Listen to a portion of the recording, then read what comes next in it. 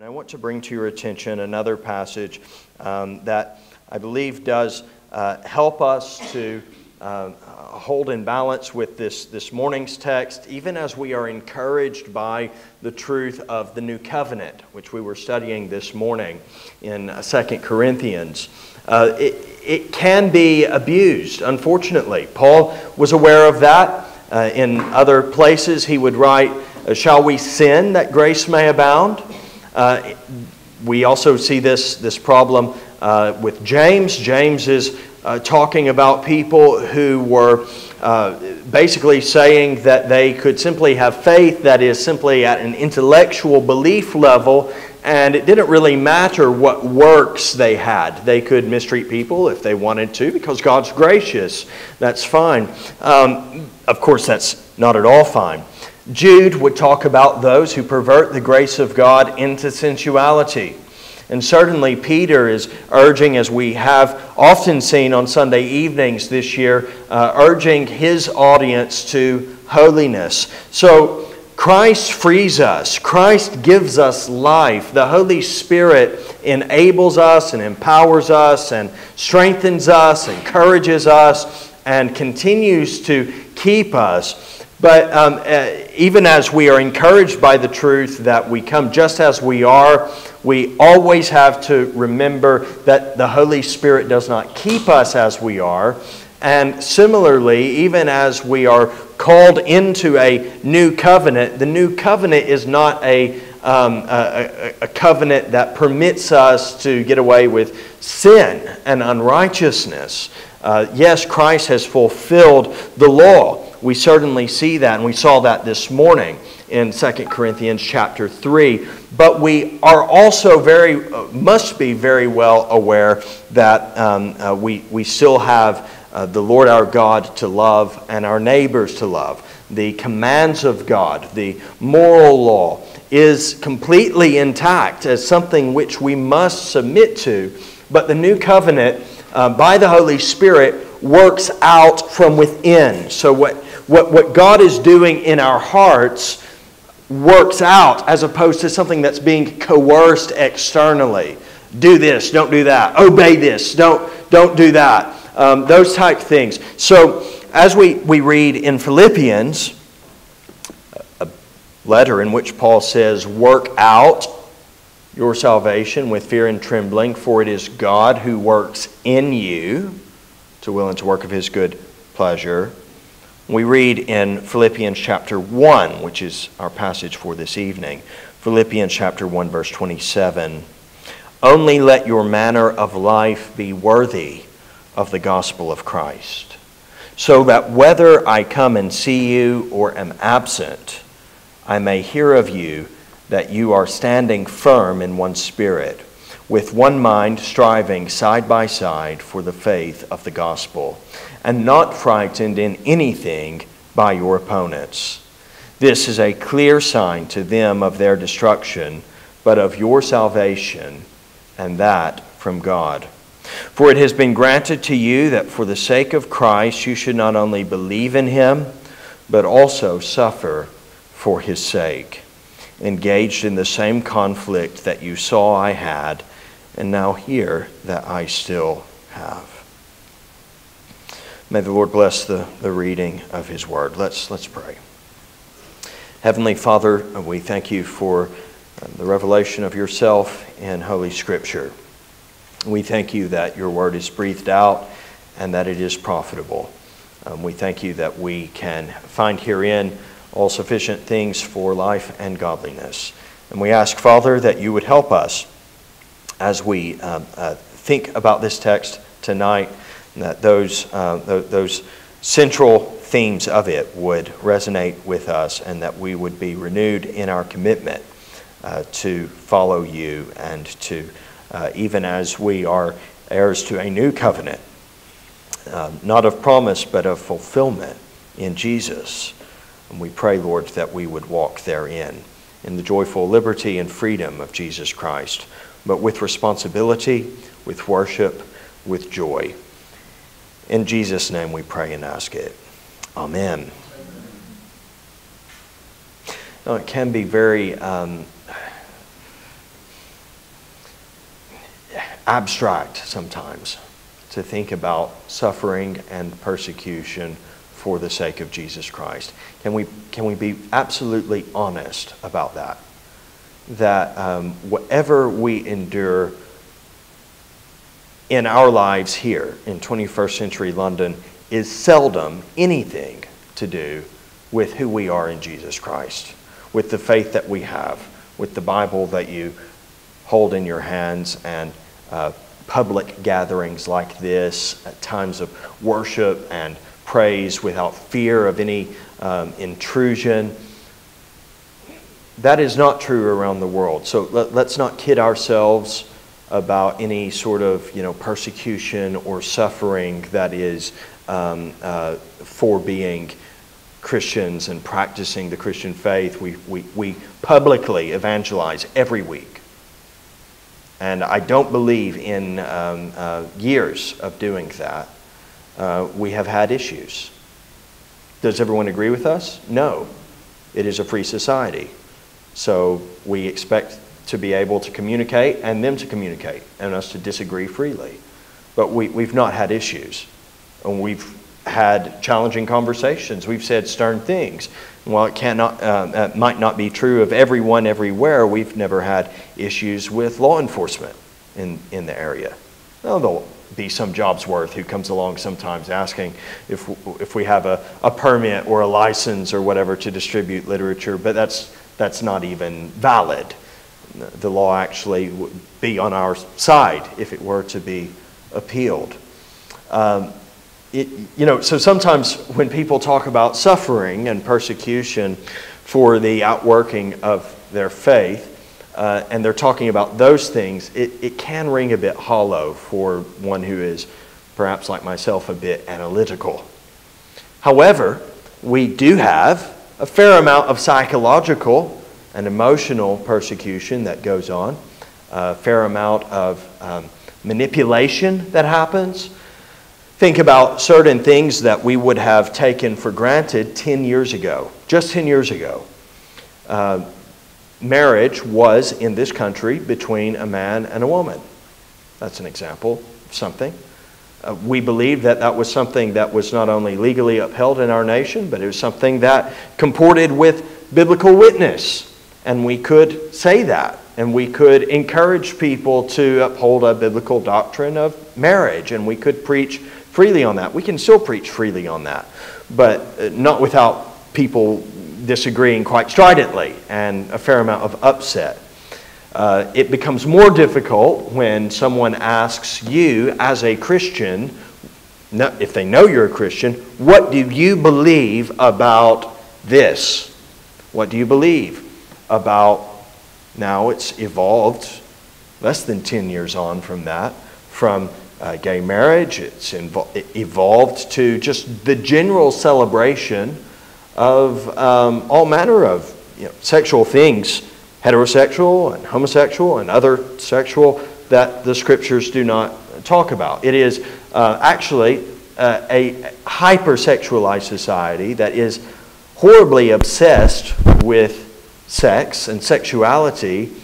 And when we express any disagreement by upholding a biblical ethic, we're the ones who are obsessed, to the point that there are people who have lost jobs.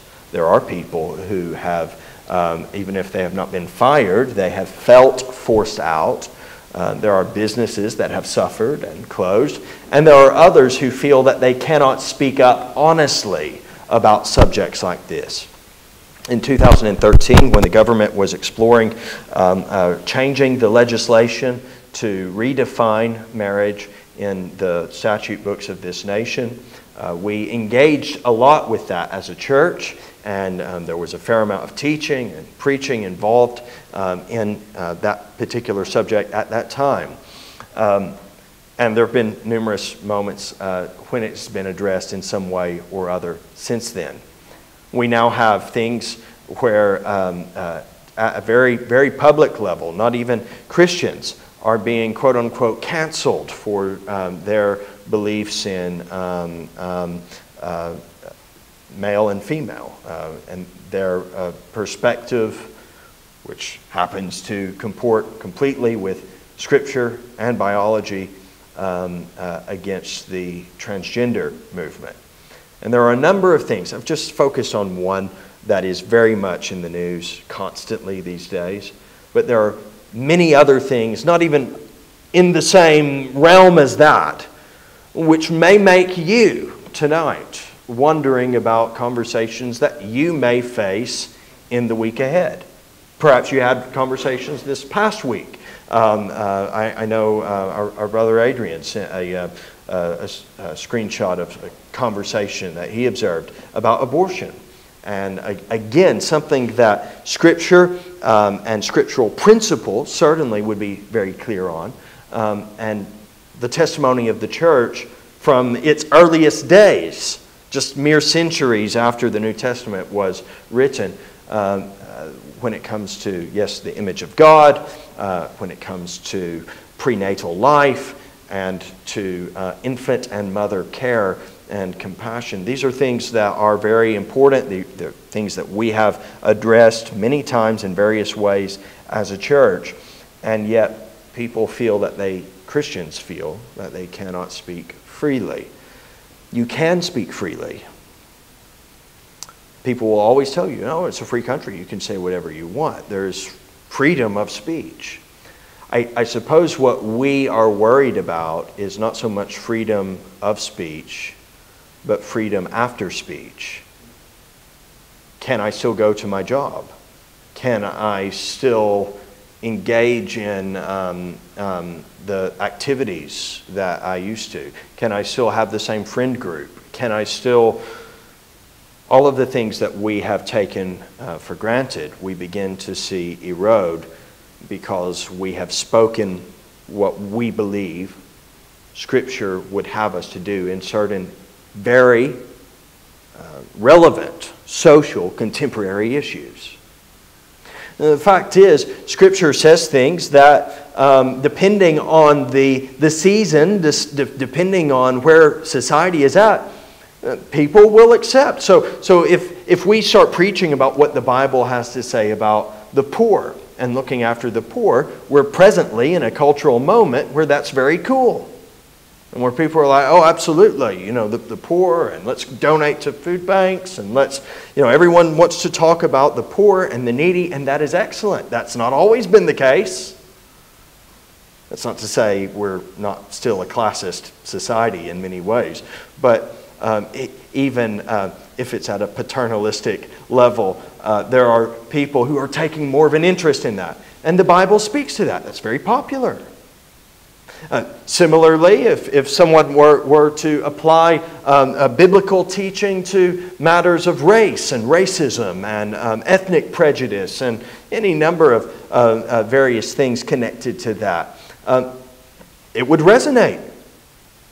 Because people are awakened to certain realities in our society and in our history, and it's very trendy to talk about these things, very trendy to stand up to racism or whatever. But it wasn't always, was it?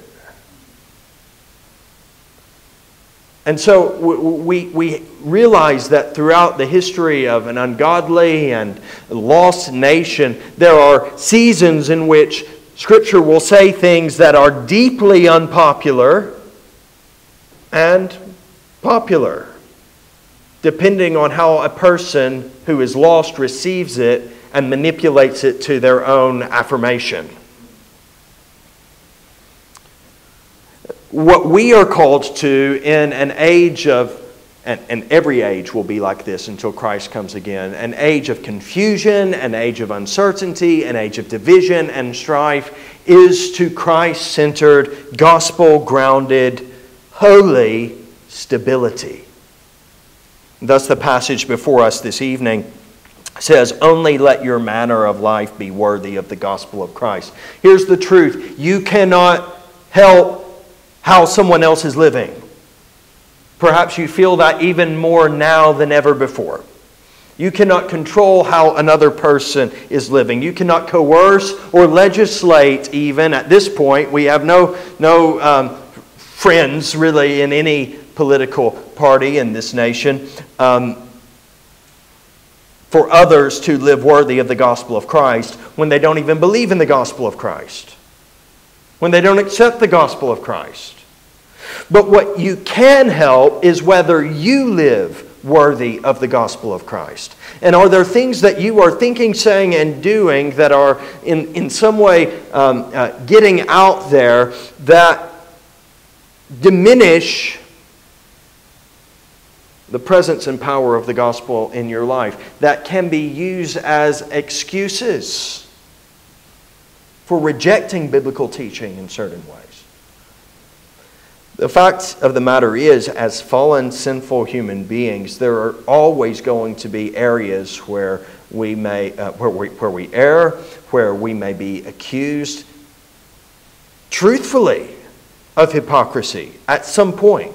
As we grow and as we change, what someone says and does today may completely contradict something that they said or did 5 years ago, 10 years ago. We're not simply photographs, are we? We're moving pictures. Our life is one that tells a story. There's a narrative, and in that narrative there is development and there is change for better or for worse. And sometimes, however, there are people who say one thing and do another almost simultaneously. And so Paul says, only let your manner of life be worthy of the gospel of Christ.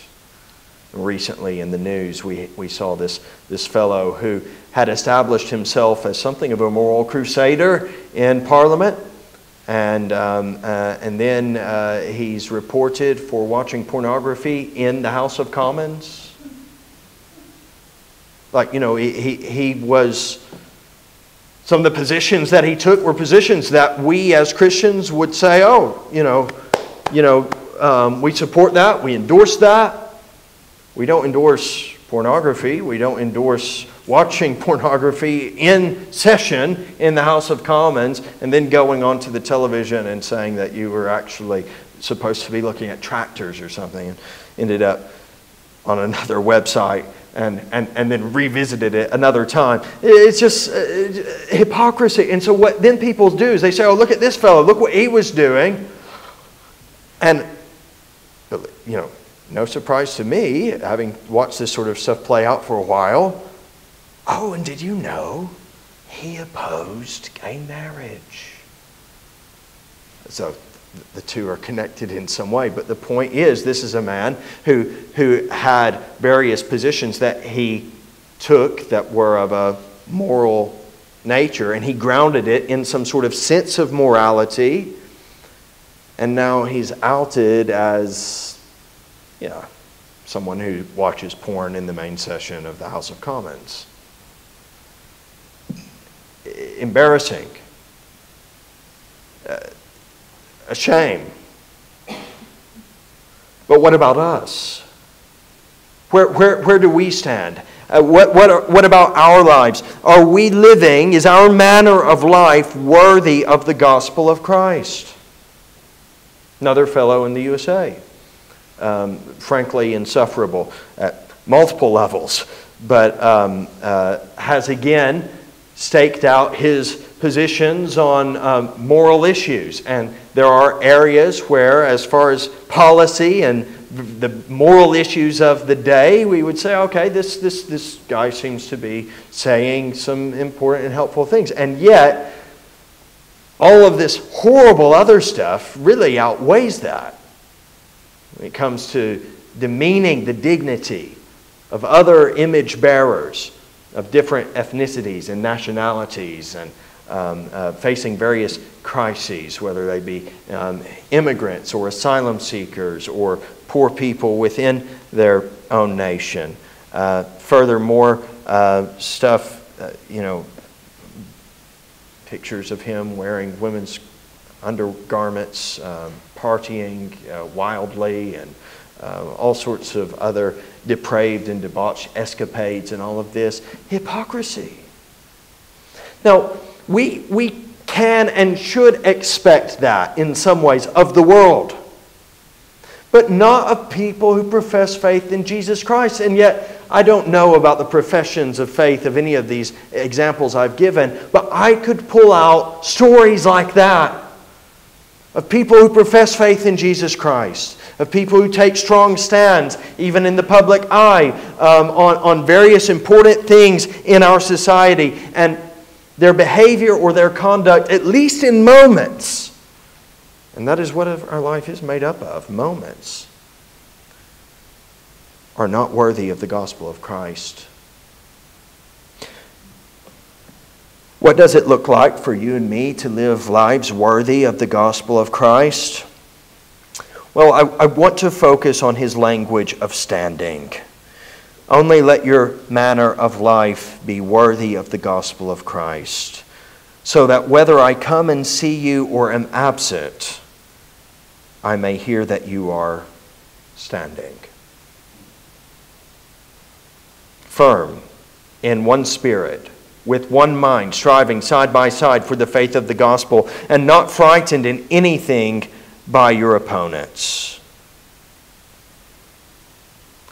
The first thing that you might consider is simply, very briefly, that you stand. Paul, speaking to a church that is existing in a context which is facing physical persecution, writing as someone who is imprisoned himself for the proclamation of the gospel of Jesus Christ, with other friends and colleagues who are similarly imprisoned or facing similar persecution because they believe in Jesus, Paul says, whether I come and see you, which I can't do now because of my chains, or am absent, I'm comforted simply by hearing that you stand. Do we stand? Or do we flee? Do we stand? Or do we sit? Do we stand? Or are we totally absent? Do we have any witness? Are we salt to this rotting, decaying society? Are we light to a dark world? Or are we just coasting our way through life? Unfortunately, it can be said about some pastors. Our friend Wally in Walthamstow said recently something along the lines of pastors who are just, they have a job and they're working for retirement. Is that what our life is? Is that the purpose of our life, the meaning of our life, the essence of our life, that we're coasting along through the rigors of this human existence, of this life, and we are maybe suffering, maybe not, but we're just waiting until we're keeping our heads low until we get to a point where we think we have enough saved up and we can retire and rest and just have a restful and peaceful life afterwards. To what are we living? For what are we living? What is the meaning and the purpose of your life? Why do you exist? Now, not tomorrow, not next year, not some dream that you are chasing, but now. Why are you alive? And for what? And how?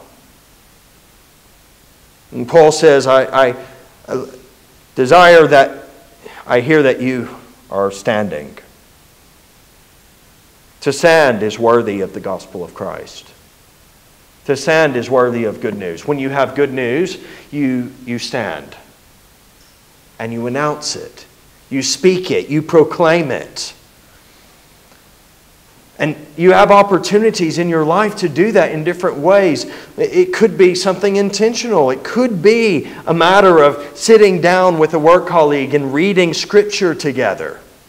As I've heard quite a few people in the city especially are doing, and with great impact. It could be a matter of how you respond to scenarios in your life.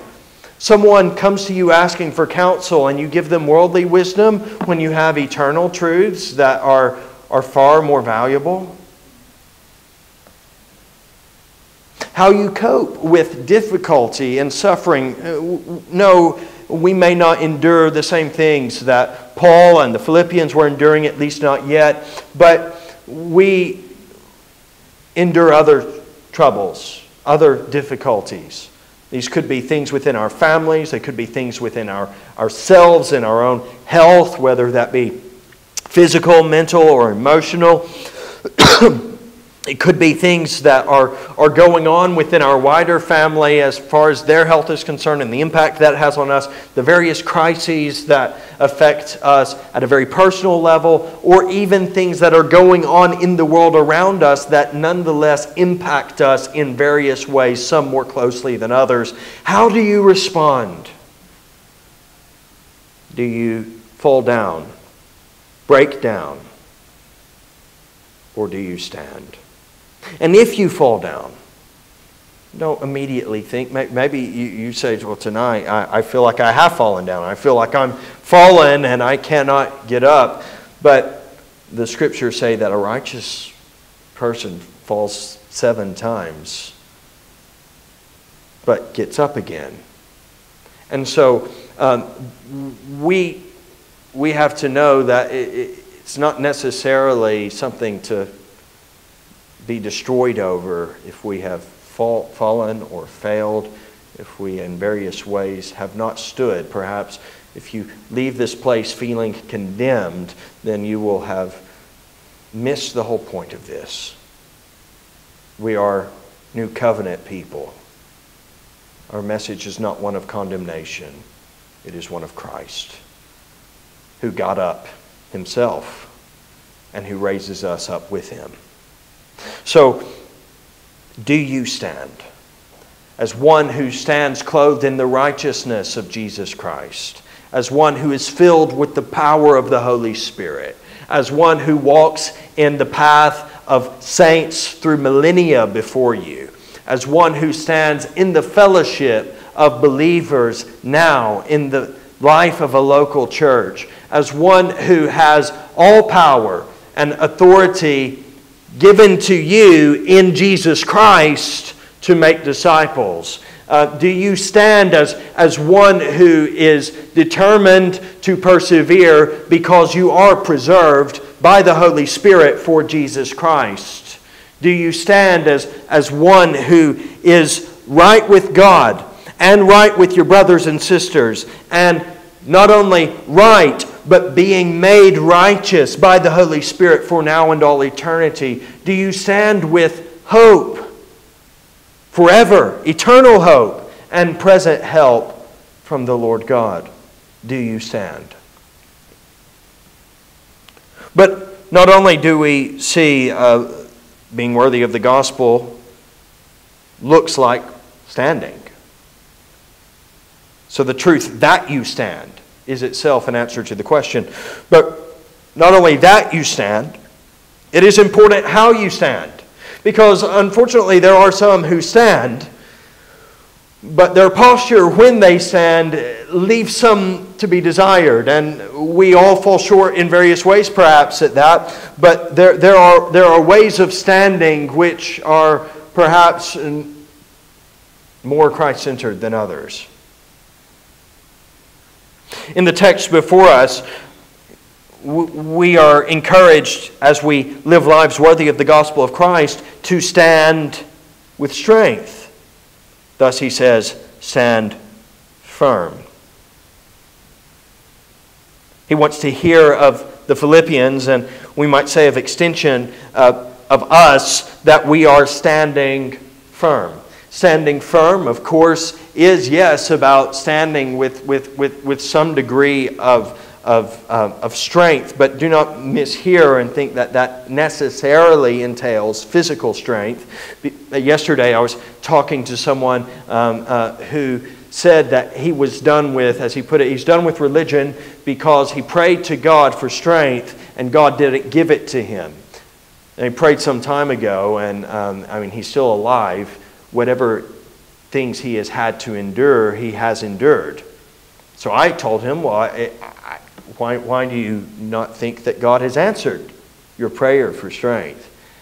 And he says, because he feels weak, but he's alive. And he has endured numerous things that he mentioned, some of which were not particularly from a normal human standpoint, unusual. or out of the ordinary. But because basically things hadn't gone his way in life, he thought, I can shelve God. Well, that's not right, is it? But standing firm is not simply a matter of how you feel. In fact, it may be the very opposite of how you feel.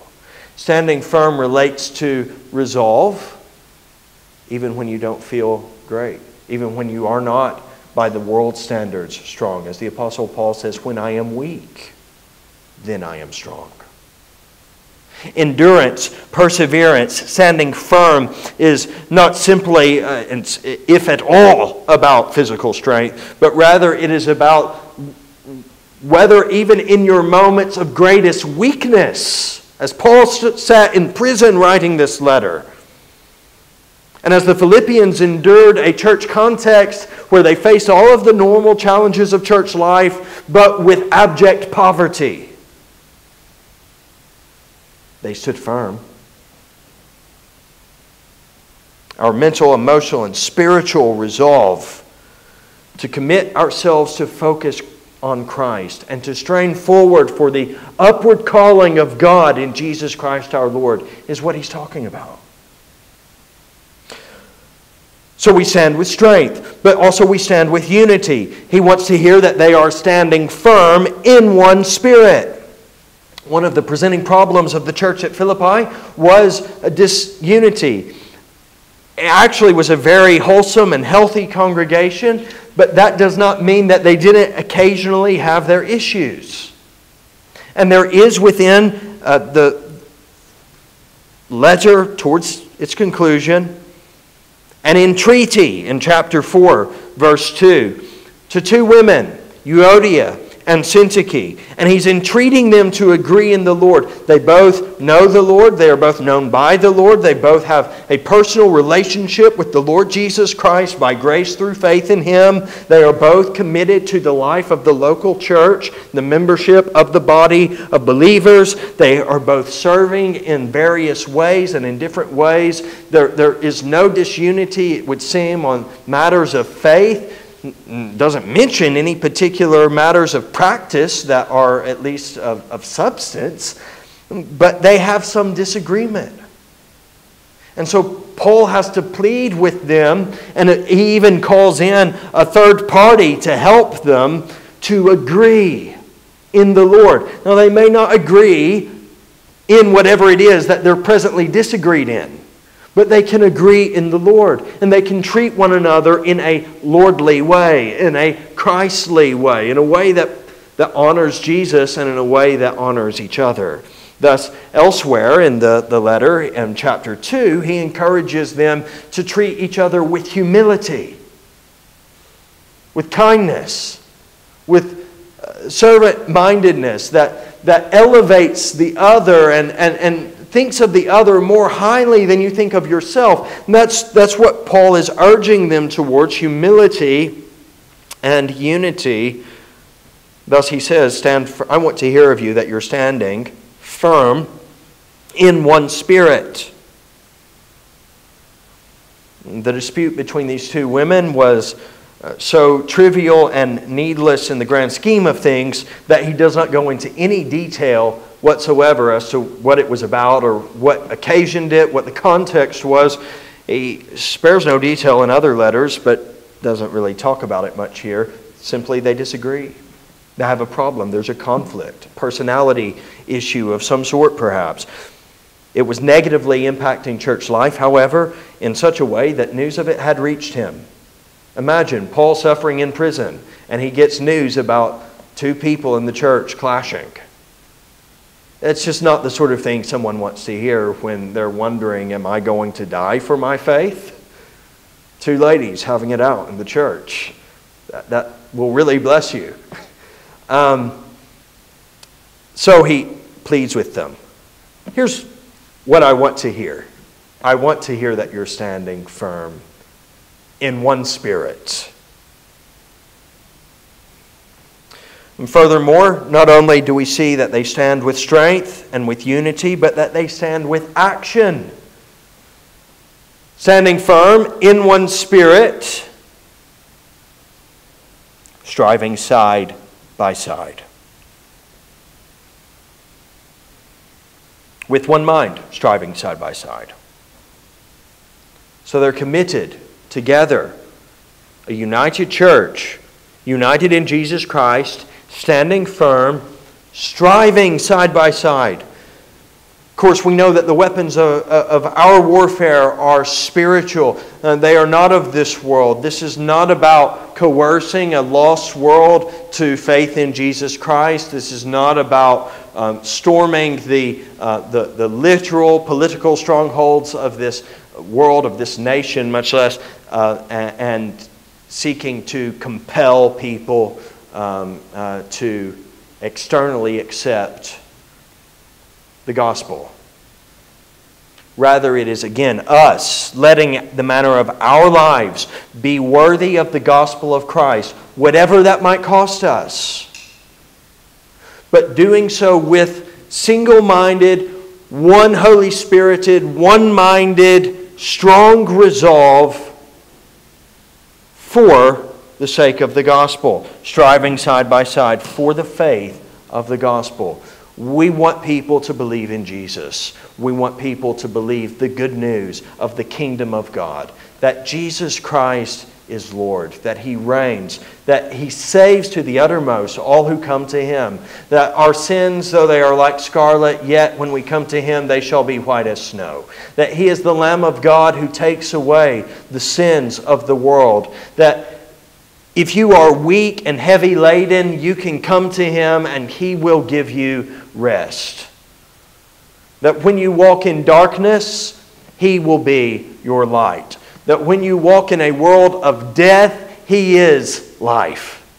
And He will raise you up to be with Him forever. That is what we believe.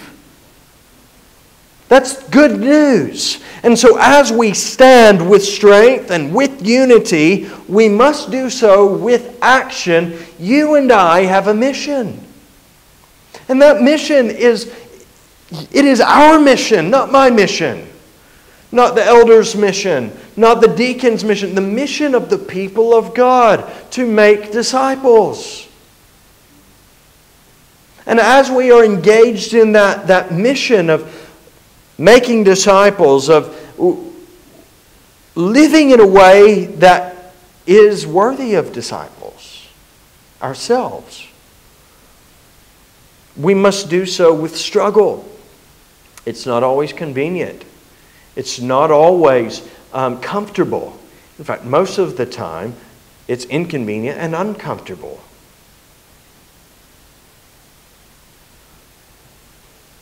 But to follow Christ. And the reality is our lives are far more convenient and comfortable objectively at so many levels than Paul could have ever imagined or dreamed.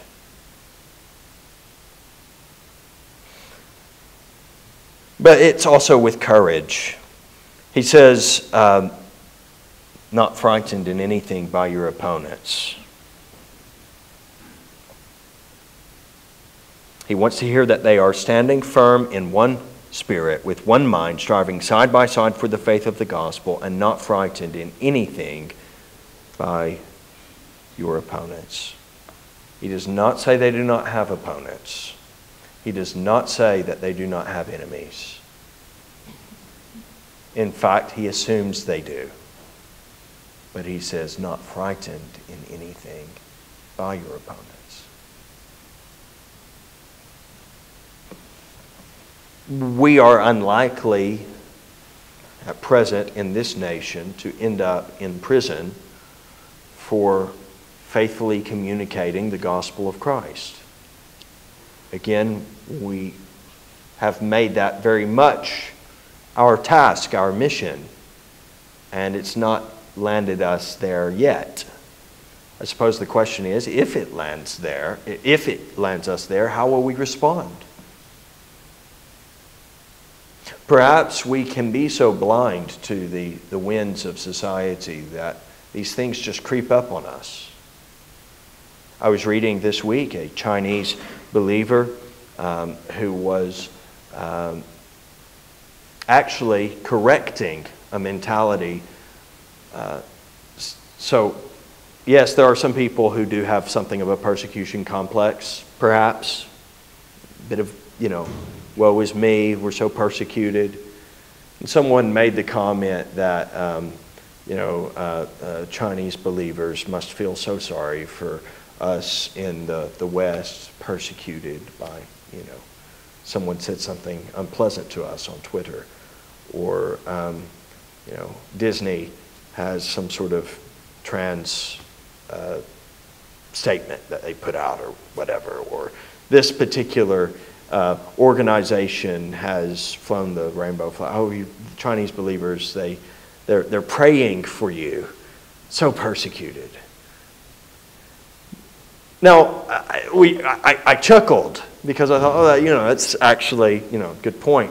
But then an actual Chinese believer said, we actually do pray for you because we see things that make us very concerned that you are not prepared for the sufferings that are coming, that you do not realize the sufferings that are already there, that you dismiss the reality of these things in some ways.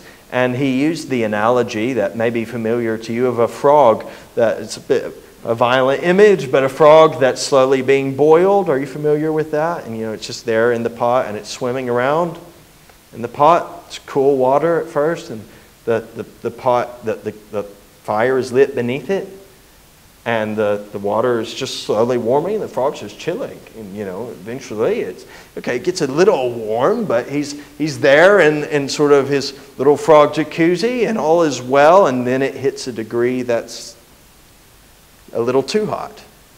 It starts to panic, and then quickly it accelerates, and the frog is, next thing you know, boiled.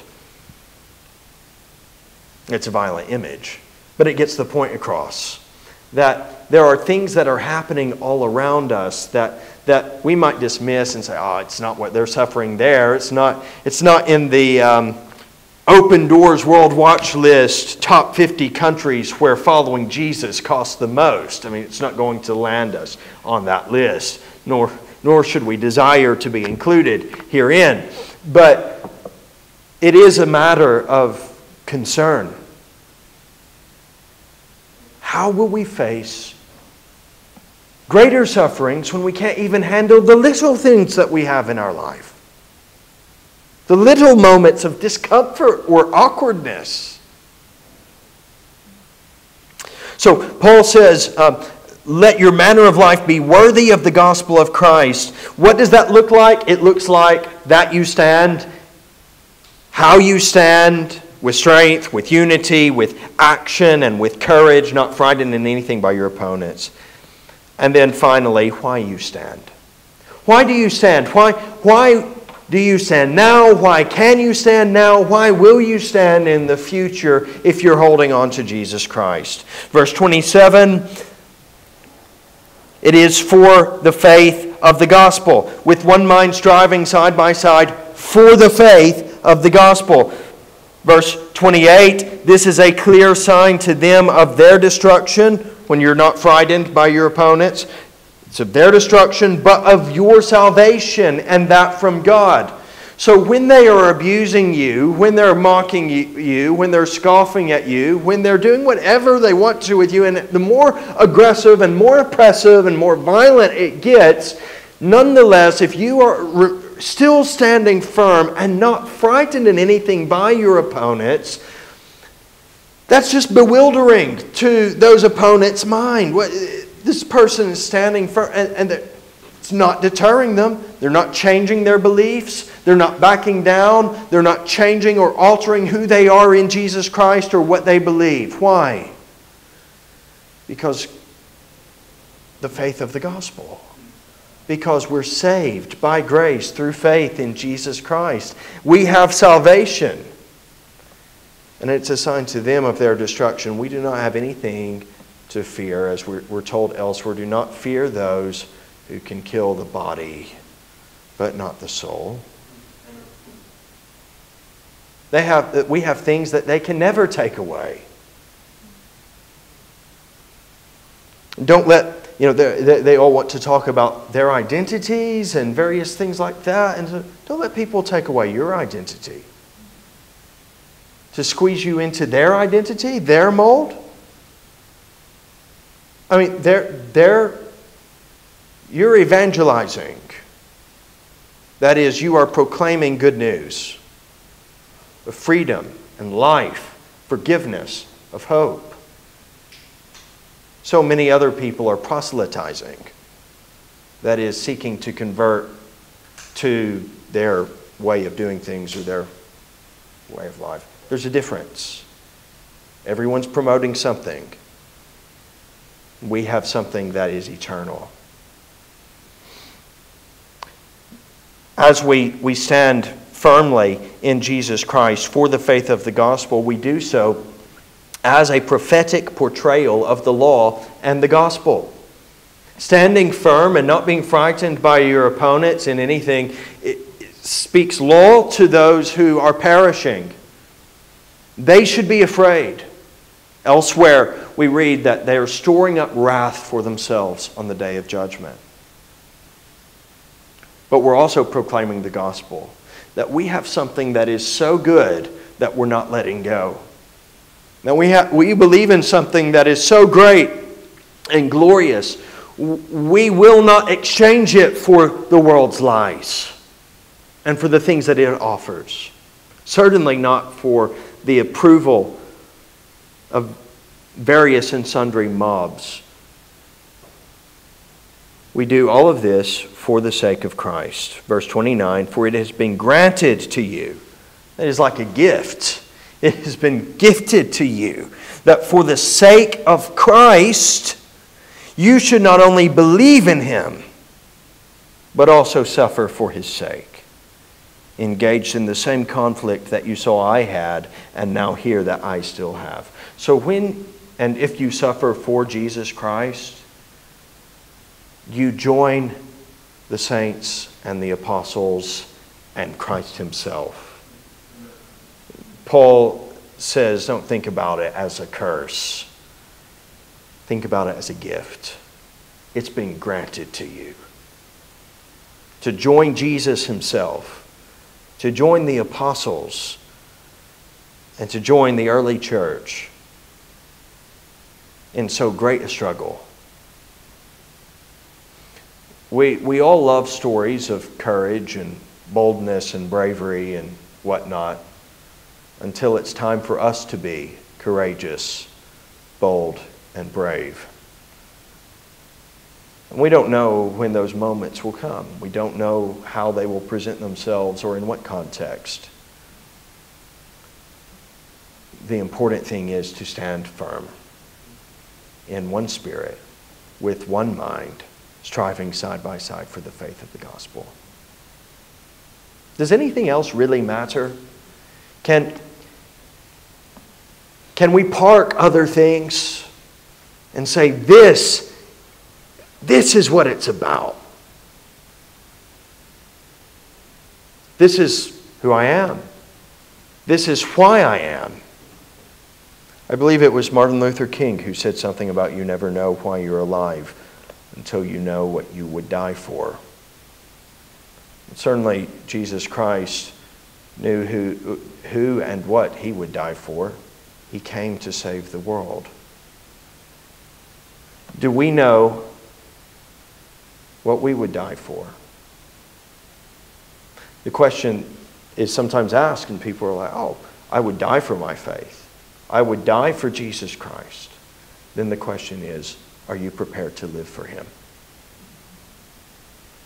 It's very easy to say, when it's abstract, in a moment of bravado, I would die. But He's not asking you tonight to die. He is asking you, in fact, He's urging you, He's telling you to live.